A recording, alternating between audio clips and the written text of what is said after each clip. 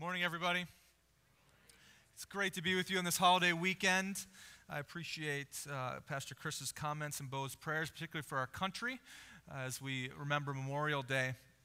And, I don't talk about politics a lot publicly, but it's hard to escape it these days, isn't it? When you read the news, every other story is seemingly related to Hillary's email scandal or Donald Trump and Trump University and the court ruling that's coming down about those types of things. And it feels like, in a lot of ways, as Bo prayed, that some of these things are just beyond us, that the questions of our day are profound. And I was amused this last week as this was displayed in an obituary.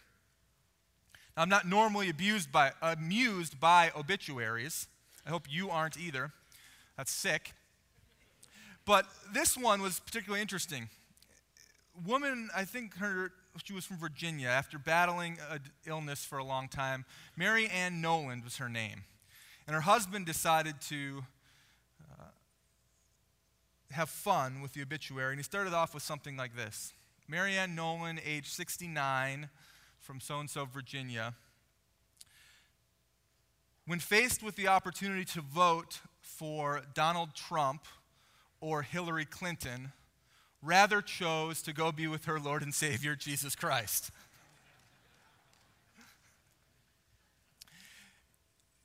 In a time like we have right now, when so many things are uncertain, I am thankful for the things that are certain. That we have a Lord and Savior who is certain. That we have a God who guides history through all countries in his providential care. And that allows us in some ways to not take ourselves too seriously, but to take him very, very seriously. And that's what we do as we turn our attention to his word. So I want to ask you to grab your Bible. Open with me to John chapter 12. Today we're concluding our series in the Gospel of John, chapters 8 through 12. We've called the series Jesus the Great I Am. And we come to the end of Jesus' public ministry. He had showed the masses everything that they needed to know him and to believe in him. And now, the public ministry of Jesus was coming to an end. There was only one thing left for them to witness: his death. Over the past few years, Jesus had been going from place to place, teaching and performing miracles. His claims were not minor in their impact. His actions were significant. He was doing things people had never seen before, and as a result, huge crowds were beginning to follow him. However, over this long period of time, the overwhelming response was unbelief. Sure, we saw pockets of people here and there that believed in him. Sure, we even saw crowds that stood in wonder and amazement at what he did in their midst. But when you take a step back and when you look at the big picture,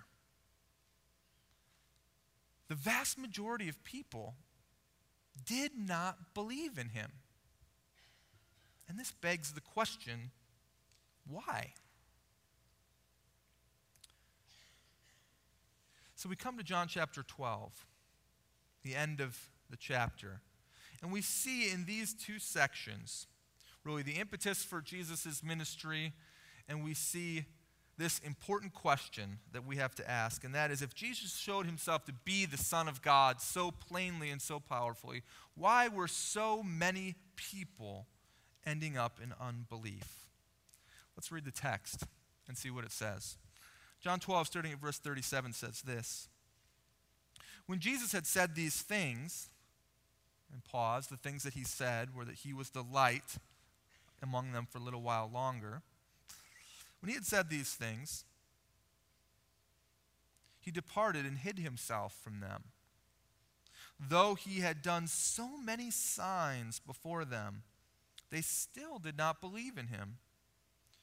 So that the word spoken by the prophet Isaiah might be fulfilled: Lord, who has believed what he heard from us, and whom has the arm of the Lord been revealed?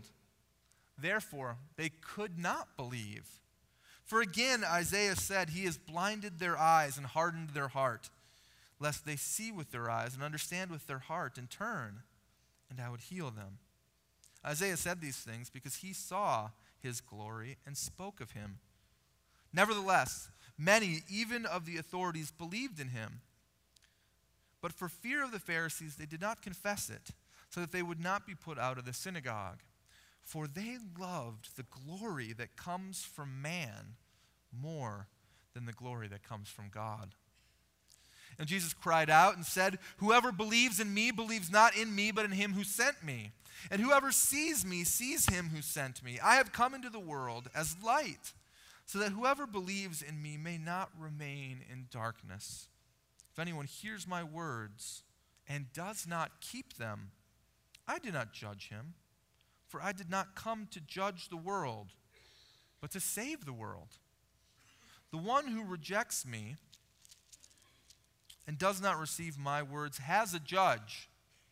The word that I have spoken will judge him on the last day. For I have not spoken on my own authority, but the Father who sent me has given me a commandment, what to say and what to speak. And I know that his commandment is eternal life. What I say, therefore, I say as the Father told me.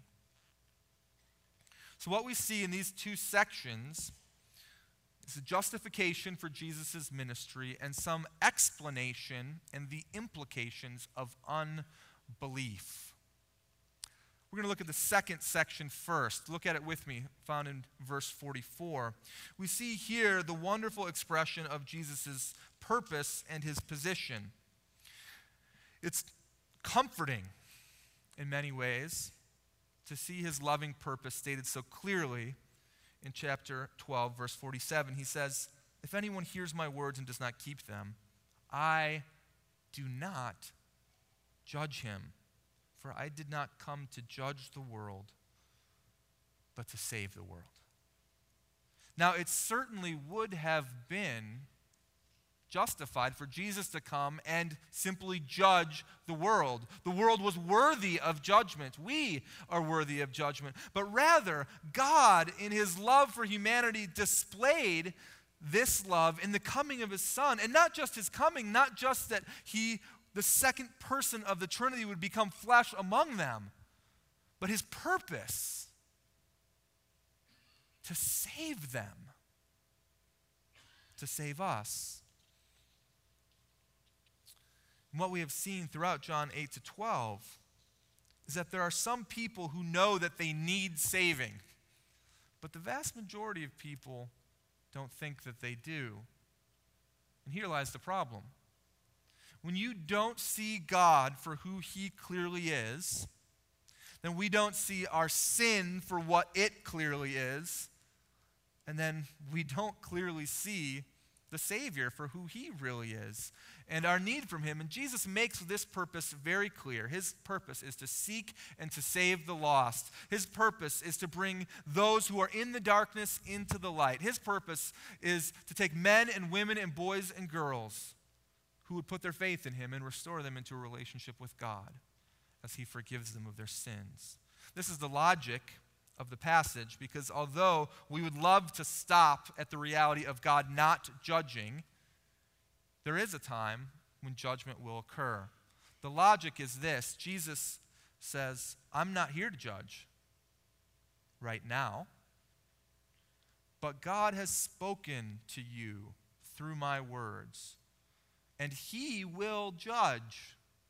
So if you reject my words, you're rejecting him. And the standard by which he will judge are these very words that I have spoken. Every single one of us will be judged someday according to the standard of God's word. Jesus makes his word clear in his life and in his speech. And that is why he can say, as he says in John chapter 12, to believe in me is to believe in the one who sent me. To see me is to see the one who sent me. To reject me is to stand in judgment from the one who sent me. There's a warning at the end of this public ministry. The warning is, don't let the opportunity for belief pass you by. It is right before you. Don't let it pass you by, because the rejection of Jesus is the rejection of God and all of his blessings. Now, in our tolerant, multi-ethnic, relativistic culture that we have today, there is a strong desire that we have as a people of not taking a hard stand on issues of truth. Sort of permeating the skin these days. It's in the air that we breathe. When it really comes to issues of truth and falsehood, conviction or lack of conviction, we as a people are growing increasingly soft. And yet, common sense continues to tell us that if we are engaged in unbelief in something that is actually true, the results for us can be catastrophic in nature, can't they? Long before the company Abercrombie & Fitch featured half-naked, heavily cologned models in your local shopping mall, the brand itself was well known as a purveyor of high-end sporting goods. And some years ago, the New Yorker magazine ran a story about a Long Island resident who ordered an extremely sensitive barometer from the company Abercrombie & Fitch. And when the instrument arrived, he stood in unbelief as he looked at the needle. The indicating needle appeared to be stuck in the position marked hurricane. And so he did what every man does to a sensitive object. He shook it really hard. But the needle didn't move. And in his unbelief and disgust, he wrote a letter to the company. And on the next morning, on his way to work in New York City, he mailed that very letter. Well, that evening, he returned to Long Island to find that his barometer was missing. Not only was the barometer missing, but so was his entire house. The needle of the instrument had pointed correctly, and he didn't believe it. The month was September. The year was 1938, the day of the terrible hurricane that nearly leveled Long Island. Unbelief in something that's actually true can be catastrophic in its effect. And so it is with Jesus. Because when it comes to him, his purpose, his mission, his position, we're talking about eternal reality, folks. Belief in Jesus is belief in God. Rejection of Jesus is rejection of God and of God's blessings. And so, why then did the masses not believe in him? Here we see in the first section, if you look with me at verses 37 to 43, the anatomy or the makeup of unbelief. And it's important to understand how unbelief continues to perpetuate, because in that we see a couple of really important things. Number one, we see what God brought some of us out of as we came into saving faith with Jesus. Number two, if we're here today and we have objections to the gospel or to the person of Jesus, we might see some of the own obstacles in our lives. And we know how to pray for our friends and for our neighbors that we want to experience this relationship with God.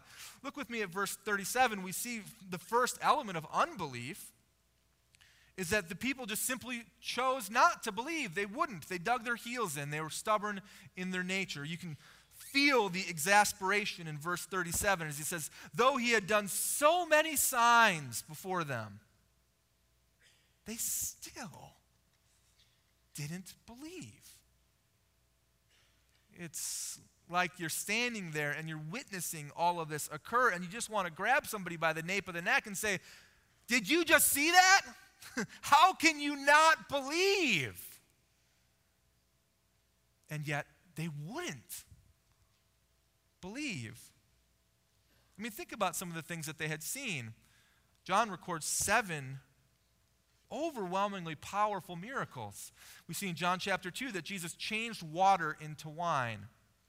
We see in John chapter 4 that the officer's son, the royal official in Capernaum, his son is healed. We see in John 5 that there's a paralyzed man in Bethsaida who is healed. We see in John 6, 5,000 men plus women and children were miraculously fed by Jesus' hand. We see John 6, Jesus walking on water. We see John chapter 9, a blind man, a man who was born that way, was restored to sight. And then he started running around and he started telling everybody what happened. And they said, well, you're not the same guy. And he said, yes, I'm the same guy. And so they went to his parents and said, he's not the same guy, is he? And they said, yes, I'm the same guy. I was blind my whole life, but this guy Jesus now made me able to see. But if that wasn't enough, then he raised Lazarus from the dead. He'd been in the ground for days. His body was supposed to start smelling of the decay, the scriptures say. And yet with the word of his power, Jesus brought him back to life. Each and every miracle displaying himself to have the power and the authority that only God himself could possess. And again, he showed himself worthy of honor. John would later record that these things were all written down so that people might believe. But they would not believe. For some of you, you can imagine that maybe their unbelief here is a problem of short memory. I mean, maybe they caught some of this Jesus stuff going on early in his ministry, but as time went on, just like it happens for you, you experience something of God that causes you to take a big step back and say, whoa. Or you feel his presence in a unique way, or your eyes are opened to the reality of his majesty, like it had never been opened before. But as time goes on, that sense of wonder is eroded, isn't it? It's eroded by the hurt and the pain that I have in my life.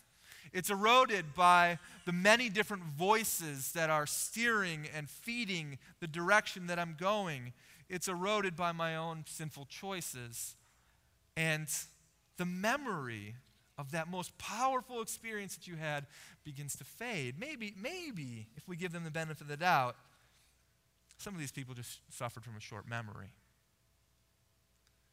But for many of them, no matter what they see, no matter what they hear, they refuse to believe. They want to see the entire picture before they take that step of trust in Jesus. But God rarely ever gives the entire picture. Martin Luther King Jr. once said in talking about faith, you don't need to see the whole staircase to go up the stairs. Just take the first step. Yet many refuse to do so. And in the case of the Jews, no matter what they saw, they refused to believe. But beyond that, we see a second piece to this anatomy. We see that they would not believe, but then we also see in verse 39 that they could not believe. We see prophecy being fulfilled, and then, as he says in verse 38 and 39, the prophecy in Isaiah fulfilled, Lord, who has believed what he has heard from us, and to whom has the arm of the Lord been revealed? Meaning, God is revealing himself again and again, and yet he's being rejected. And so verse 39 says, therefore they could not believe. For again, Isaiah said, he's blinded their eyes and hardened their heart, lest they see with their eyes and understand with their heart and turn, and I would heal them. What we see here is God's sovereign action that he takes against his people. God is miraculously working in the calling of people to himself, and he's also miraculously working in the hardening of some against himself. He judges them for their sin. In Isaiah's day, both in Isaiah chapter 6, which is the quotation from verse 40, and in Jesus' day, again and again and again, God makes himself known and they say no. And he makes himself known and says no, and he makes himself known and he says, I am not interested. And in judgment, we see a hardening of God against the sin of his people. We call this a judicial hardening. He's just to do so. He increases their blindness and the hardness of their hearts so they cannot believe. It sounds rather harsh, doesn't it? But you have to remember that God's sovereignty is never divorced from human responsibility. We see both very clearly in the Bible. People are responsible for their sin. We are responsible for our choices. We're responsible for our motives. And God's action in judging them and some people today is just. And he has his greater purposes in mind. Now, there's some encouragements in that for us. The first encouragement that we see in God's sovereign act is that he chooses to save anybody at all. I hope you're encouraged by that, because I know for me, I don't deserve it. It's only by God's grace. And I know some of you, and the ones of you that I know you don't deserve it either. I am so encouraged that God chose to save any of us from our sinful ways. Another encouragement that we see here is found that when we pray, when we have friends and family and loved ones that we want to experience God, we want to share the riches of eternity with, but we know that they're not there yet, that they're blind or that they're hardened. This informs us as to how we pray. I always pray for my friends and family members that, yes, there's external realities that will change, that will help them in their growth. But even more than that, what he's talking about here are internal realities. That God himself is the only one that can lift the blinders off of people's eyes and soften their hearts in such a way that they can receive them or turn from their sin. Every single time a person comes to faith in Jesus is a miracle. A supernatural miracle that God himself has touched that person uniquely. And that informs me as to how to pray.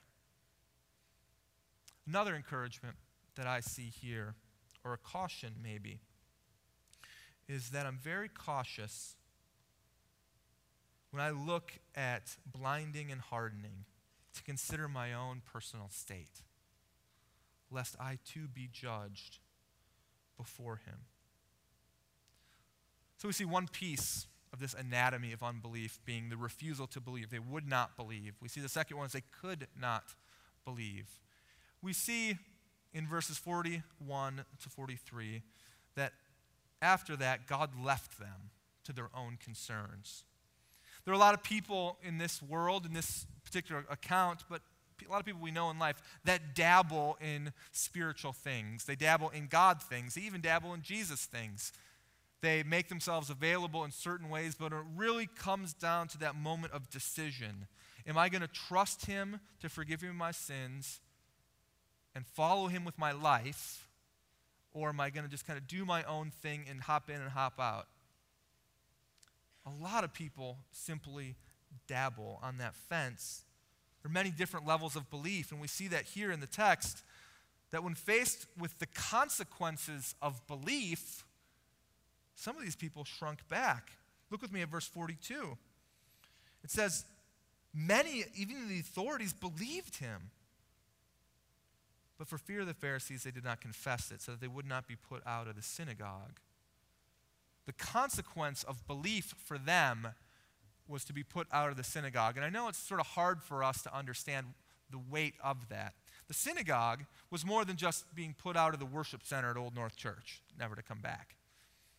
The synagogue in Jewish life was, and the temple even more so, was the center of their interactions. Yes, it was where they worshiped. Yes, it was a place of commerce. But even more than those things, the synagogue was the place that Jewish identity was found and affirmed.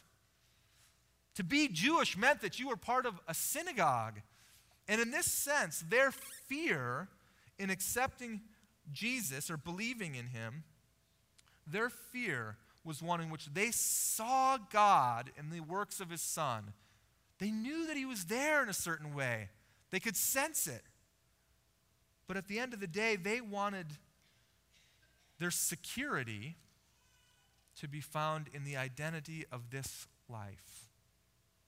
They desired security in their identity right now more than they desired identity in the next life. And so verse 43 gives this damning statement. He says, this is the root cause. They loved the glory that comes from man more than the glory that comes from God. And that is part of unbelief that we can all relate to. Because it costs something to follow Jesus. And at the very least, it costs you a large piece of your identity. You trade it for a different one. And that can be hard because maybe you really like your status right now. Maybe you really like the approval that you get from other people. That's a powerful thing. I mean, affirmation from others is what drives so much of our action in this life. They're the ones that we see every day. They're the ones we interact with at work. They're the ones that we engage with and sort of feed a variety of paths for us. Fear of men and women is strong. But fear of God should be stronger. The desire for approval from men and women is strong. But the desire for approval from God should be stronger. I mean, when you really consider it, it simply does not make logical sense to desire the approval of small, finite beings who only last for 90 years on this planet, if they're really healthy, and desire that approval more than desiring the approval from the majestic King of the universe who never changes and never goes away. But that is what our hardness and our blindness leads us to. John Crocker's book, Into Thin Air, relates the hazards of plagued climbers on their expedition of Mount Everest during the spring of 1996. That year, the spring expedition resulted in tragic loss of life on May 10th. And one of those men who died was a man named Andy Harris. Andy Harris was one of the expedition leaders. Harris had stayed at the peak of Everest for too long, and on his descent, he had a dire need for oxygen. If you don't know anything about mountain climbing, once they reach a certain point on the climb, they have to put on oxygen masks because the air is so thin that to even function well, they need assistance. Harris stayed at the summit for too long, and on his descent, he became in dire need of oxygen. So he radioed his predicament down to base camp, telling them of his need and telling them he'd come upon a cache of oxygen canisters that were left by other climbers. But they were all empty. But there were other climbers who had passed by the canisters on their way down, and they were at the base camp, and they knew that the canisters were not actually empty, but that they were full. And so they pleaded with him on the radio to make use of them. But it was to no avail. Already starved for oxygen, Harris continued to argue that the canisters were empty. The problem was that the lack of what he needed, he became so disoriented in his mind that though he was surrounded by a restoring supply, he continued to complain of its absence. The very thing that he held in his hand was absent in his brain and ravaged his capacity to recognize what he was clutching in his grasp. There are a lot of people in life, the Jews we see in Jesus' day, but there are a lot of people today as well that say, I want God. I want the blessings of God to be upon me, to be upon my family. And right in front of them, stands Jesus. And for the Jews, they rejected him. And for people again and again today, they say, I want God, I want the blessings of God. And right in front of us stands Jesus. And they fail to realize that belief in Jesus is belief in God. And the rejection of Jesus is the rejection of God and all of his blessings. And this is the summary or the end of his public ministry. And so there's a charge that is made here. And the charge is this: there is an opportunity for belief. Don't let it pass you by. Whenever we consider the makeup or the anatomy of unbelief, I'm conscious of the fact there are some of us here today who have not yet believed in Jesus. Maybe we've made ourselves available. Maybe we've started opening up to that idea, but when it really comes down to it, when it really comes to that moment of trust for him to forgive our sins and secure our eternity and to follow him, we dabble. And we haven't taken that step. Maybe despite all he's shown us, some have still resisted that tug that he's placing on your heart. Maybe you've been wrestling with God for some time now, and you need to be reminded of the words of Jesus in John chapter 10 when he says very plainly, I am the good shepherd. Maybe you're tempted to believe that a firm choice in trusting Jesus isn't that important because there are a lot of religions out there and there's multiple ways into God's family. But Jesus says in John chapter 10, verse 9, I am the door. I mean, how can he possibly know you, you might be thinking? There are billions of people in the world.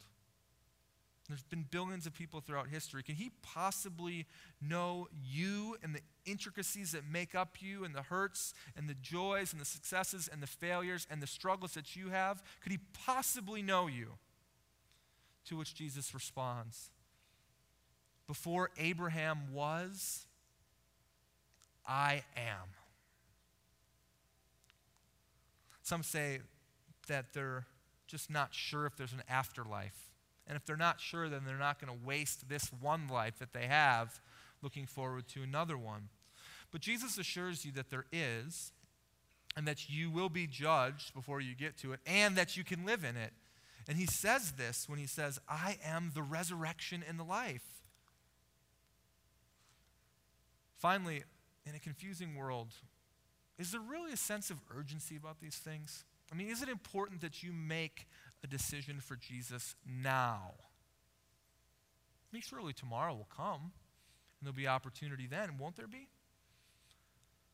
To which Jesus replies, I am the light of the world, and the light is among you for a little while longer. While you have the light, believe in the light, that you may become sons of the light. Belief in Jesus is a belief in God. Rejection of Jesus is a rejection of God and all of his blessings. And I want to give you, if you're here today and you've yet to put your faith in Jesus, I want to give you the opportunity to express that trust in him. I know some of you are here today, and maybe you've made that decision some time ago, and yet you've wandered for a variety of reasons. Life is hard, there's hurts, there's pains, there's difficulties, you're mad at God for any number of reasons, and all of these things are significant. But there is a need, a desire even, a tug to rededicate your life to him. I want to ask Pastor Chris and our worship team to come back up. As a church family, we close our service today singing a song about how Jesus is better, how he is worthy of our worship and praise. And if you're here today and you can sing that, sing loudly. If you're here today and you want to put your faith in Christ, I'll ask a couple of our elders, Pastor Marty is up here, to join on the platform after this song is over. Or if you want prayer for anything, we would love to pray with you. But before that, let's stand and sing together. Please stand with me.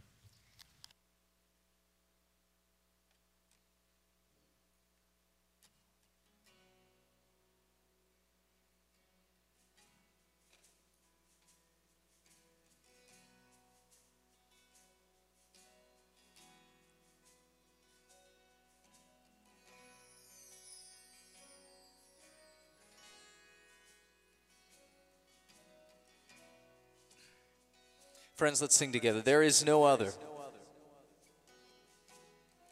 There is no other so sure and steady. My hope is held in your hand. When castles crumble and breath is fleeting, upon this rock I will stand. Upon this rock I will stand. Glory, glory, we have no other King but Jesus, Lord of all. We raise the anthem, our loudest praises ring. We crown him Lord of all.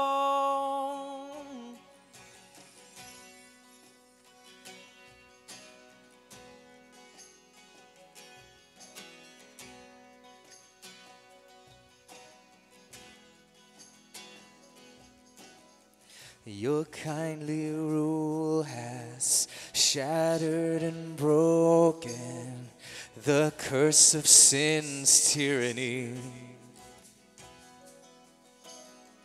My life is hidden 'neath heaven's shadow. Your crimson flood covers me. Your crimson flood covers me. Glory, glory, we have no other King but Jesus, Lord of all. We raise the anthem, our loudest praises ring. We crown him Lord of all.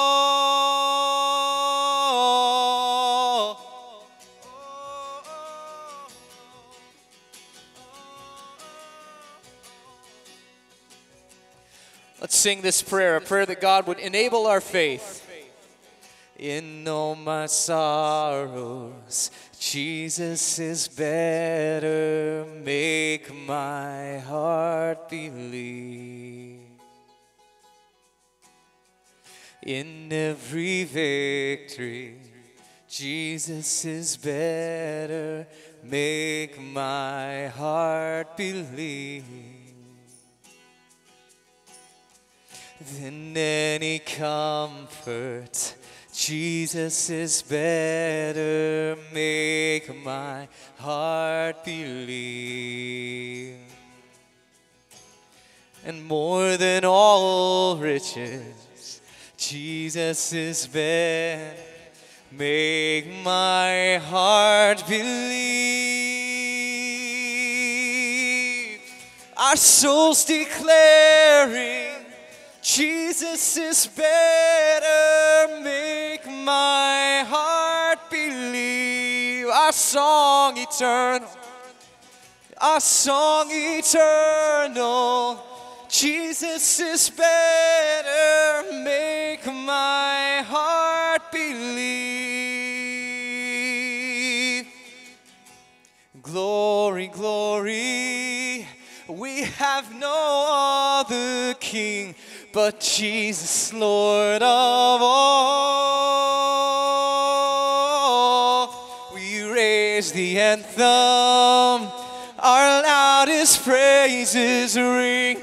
We crown him Lord of all. Glory, glory, glory, glory. We have no other King but Jesus, Lord of all. We raise the anthem, our loudest praises ring. We crown him Lord of all, Lord of all. We crown him Lord of all.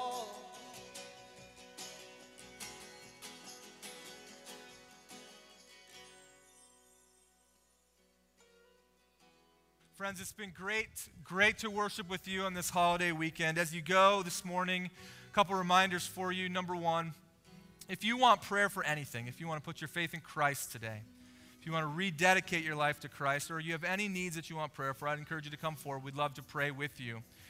Secondly, next week, June 5th, starts our summer schedule at Old North. Sunday morning worship services stay the same, but a variety of programming changes. So remind yourself of that. It's in the bulletin and on the website. And finally, as you go this morning, be encouraged by God's work in his Son, Jesus, as we hear these good words. It says, "Now may the God of peace, who brought again from the dead our Lord Jesus, the great shepherd of the sheep, by the blood of the eternal covenant, equip you with everything good, that you may do his will, working in us that which is pleasing in his sight, through Jesus Christ, to whom be glory forever and ever. Amen." God bless. Have a great weekend.